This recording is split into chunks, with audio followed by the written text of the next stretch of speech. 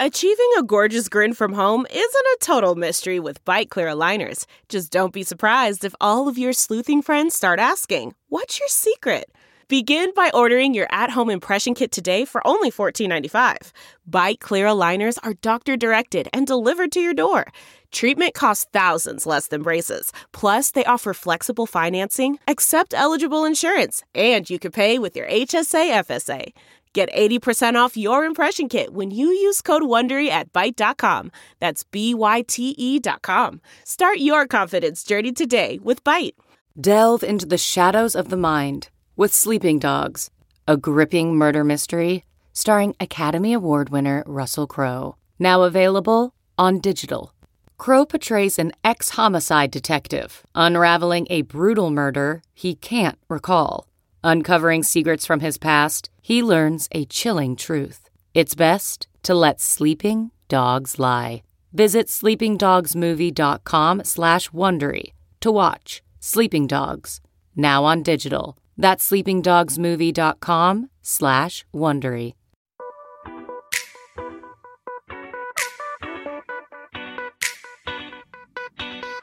This is the Hash Podcast. Stay informed with the latest on Bitcoin, ETH, the metaverse, Web3, and more with stories that matter to the crypto world. All on the Hash for your ears. You're listening to the CoinDesk Podcast Network.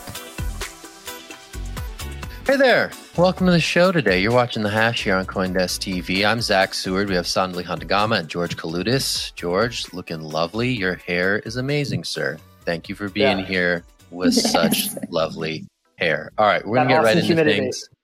Yeah, oh yeah, he's down in Austin, folks. He is gearing up for the big consensus event. More on that later. First, to the news. All right, PayPal Crypto, which rolled out its crypto service back in 2020, finally rolling out the functionality for folks who buy crypto on the giant fintech platform to send those coins to external wallets or other exchanges.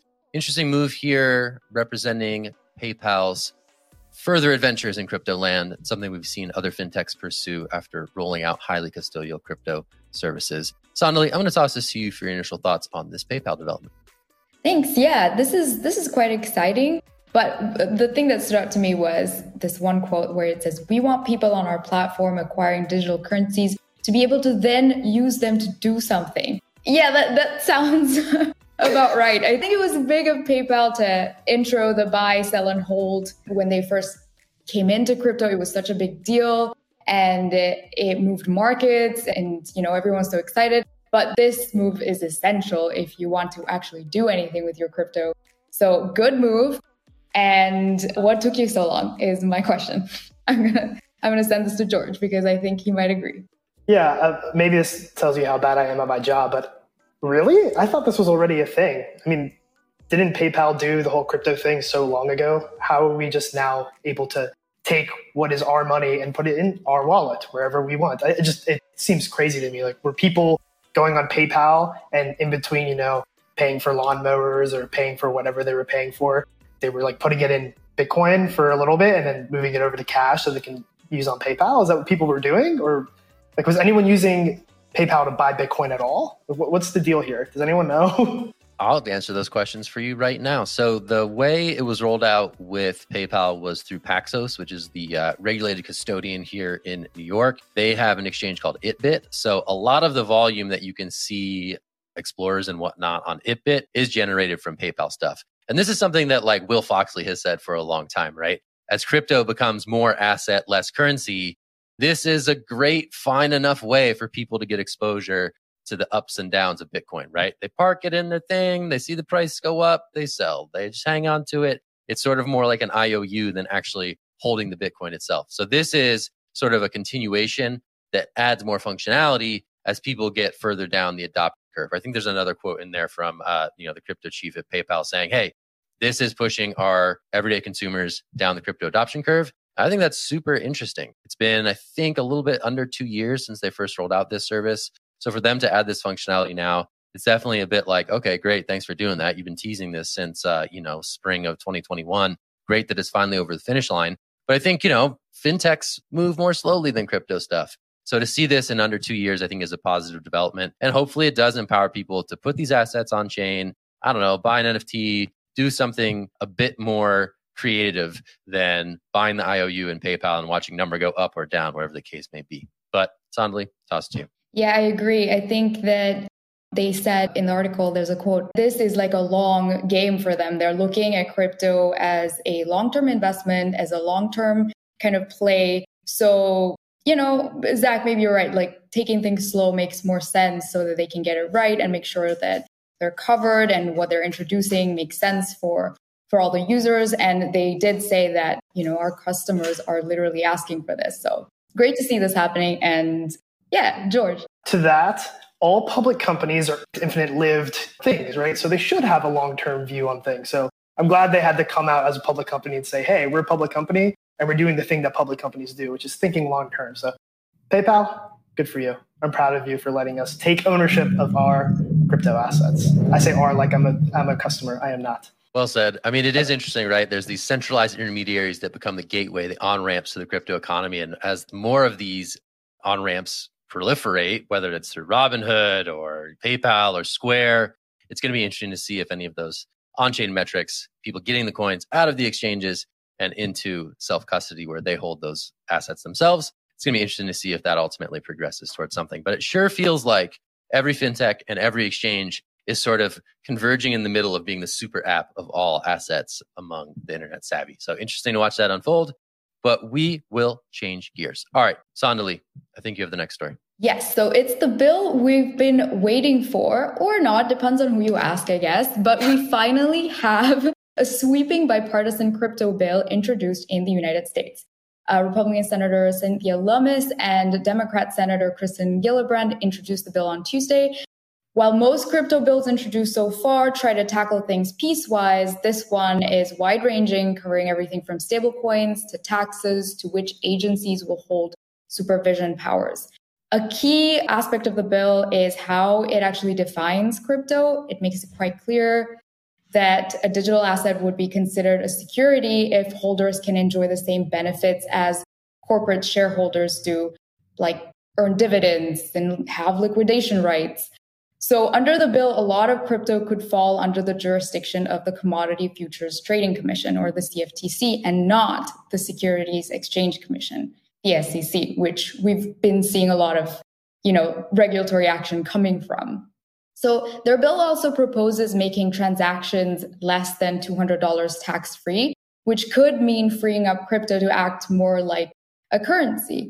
So the bill has been maybe like months in the making, and although it's been behind a few bills already introduced, as the article points out, Lummis is on the Senate Banking Committee that oversees the SEC, and Gillibrand is on the Agriculture Committee that watches the CFTC, so they might actually be well placed to move this forward. Zach, I'm going to throw this to you first on your thoughts.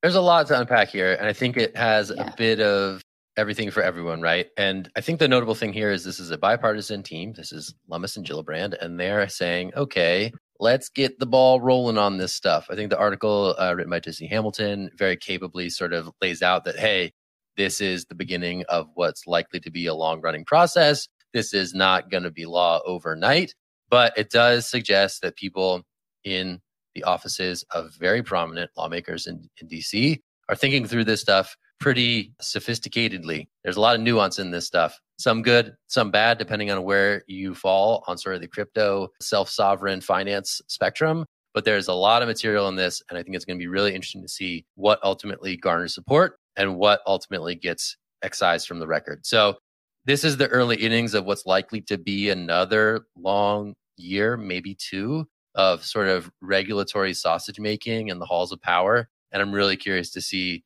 if anything material emerges from these proposals, right? We've seen similar proposals before.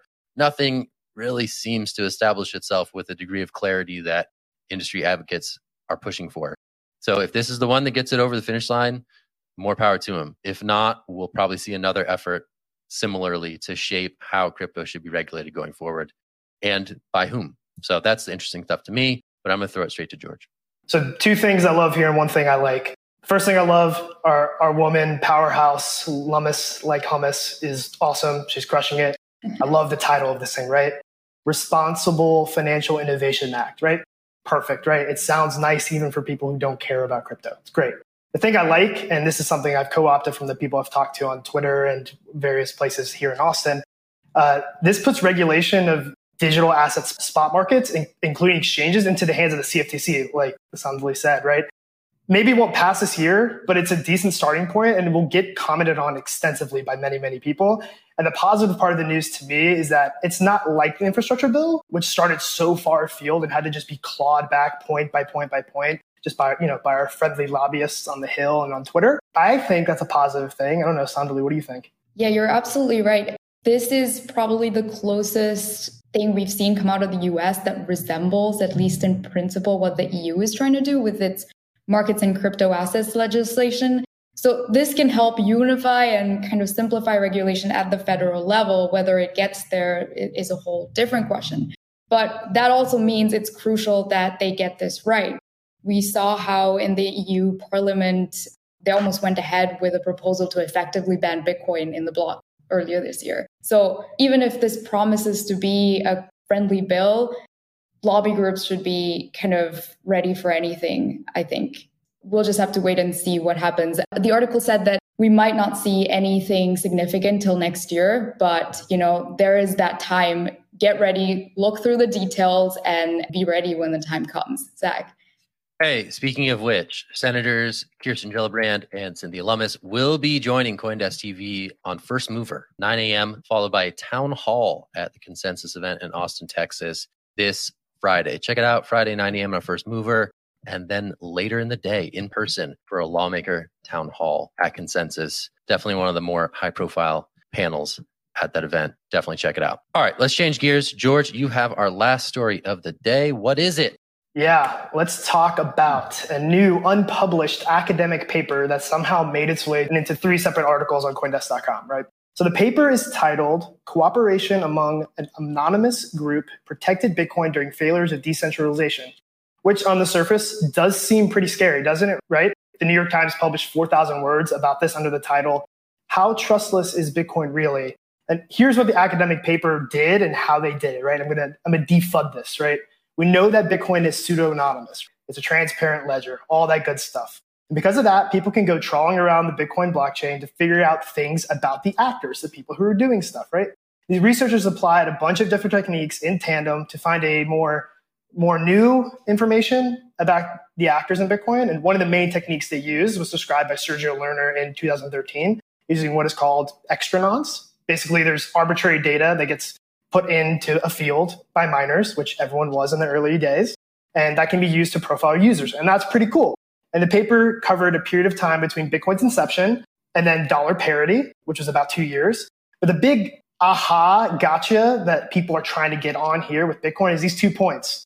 And they're not good points. The first one, Bitcoin is not as private as we thought. Okay, we never thought that.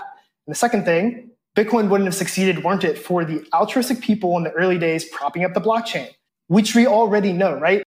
This paper might be used as a means for FUD, fear, uncertainty, doubt, but in reality, it just shouldn't be. It's nothing more than an interesting exercise in looking at the dynamics of early Bitcoin. And like I've said many times in Slack and in Twitter DMs, 2010 Bitcoin, we don't talk to 2010 Bitcoin anymore, right? It's 2022. So anyway, that's my defudding. Do either of you want to jump in and get in there? Zach, go for it. I want to jump in. I think your last point is the most important point, the temporal element here, the snapshot in time element here. And I think what is happening in this New York Times piece specifically, maybe less so among the authors of this study, the extrapolation from then to now is a bit negligent. And I think some of that nuance around the state of this nothing burger network that wasn't guaranteed to have success before this asset was even worth anything, extrapolating that moment to this now moment in which Bitcoin is a major part of the cryptocurrency economy, that extrapolation to me feels the iffiest when we look at this stuff. There's some cool findings here going to a very granular level, but I think you're right. I think it's being misinterpreted as though it's a comment on what has become a much bigger thing, right? So looking at this little snapshot in time saying, oh, it wasn't as decentralized as we thought, and then applying that to the state of the current network feels a little bit argued in bad faith by some of the authors here. But again, it's worth checking out. If you can get your hands on some of the details in this report, it's worth exploring. Sandali, I'll toss it to you. Yeah, the research is pretty interesting, right? What they did and the address linking work that they did. It's like nerd paradise. And you can really go down a rabbit hole and just imagine what you can do with large data sets, through this. And it's such an interesting story. It's the story of Bitcoin. So like a lot to unpack here that has nothing to do with kind of, as you said, what Bitcoin is today. It's what it was at the beginning. And I'm not entirely sure what the big surprise was about a small number of people and the centralization at the beginning. Like you said, George, I mean, that's how you picture the start of anything, right? Huge companies start out of basements. There had to be a basement moment for Bitcoin as well. And it was the first of its kind. It wasn't going to be instantly decentralized and picked up everywhere and mined everywhere. As you said, I think what's more interesting to me was that it had to, rely on trust at some point.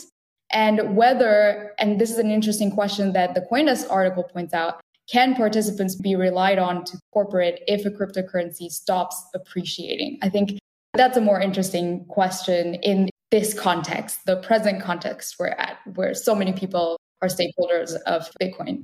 So Zach, I don't know if you have any more thoughts. Looking at sort of like early, primordial soup of Bitcoin through an academic lens, whatever conclusions are being made, whether those conclusions are sort of made in good faith or not, just being able to like look at some of this data and apply this level of research to a very early nascent network before, again, that network effect kicked in and more people got on board. It is interesting to consider this in the historical context as something that will be studied by future generations. But George, you're the man on this one. What do you got? Yeah, I had the pleasure of seeing the draft of this paper in early May. So I've had it for a while. I've seen it a bunch. And there are two things. I'm going to put my maxi hat on. I'm going to protect my favorite asset. The first thing is when they talk about economic actors and trying to, hurt the Bitcoin blockchain and make money, that wasn't possible for the time period that is covered in this paper. It was from literally $0 to dollar parity. And like at the best, you could have made $1 million, which I guess great, but also not that crazy. And the other thing I want to say is that, yes, Satoshi did mine the Genesis block. So while it was quote unquote pre-mined, that is unmovable Coinbase.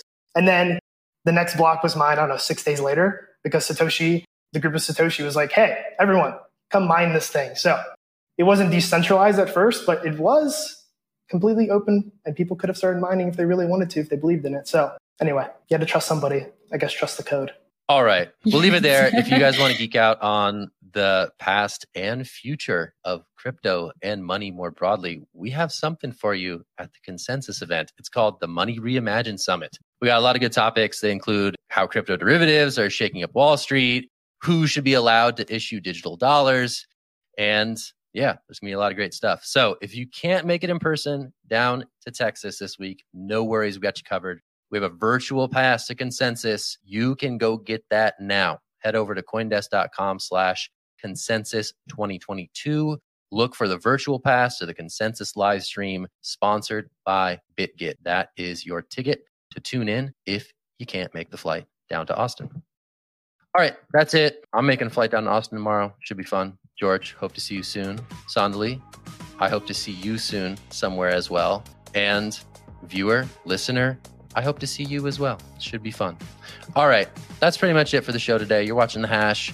We'll be back later this week with some special editions with a live studio audience. Maybe not studio, but with a live audience at least. That'll be fun. All right, stick with us. Till then, have a great day. And that's it. Thanks for being here. Talk to you soon, and bye.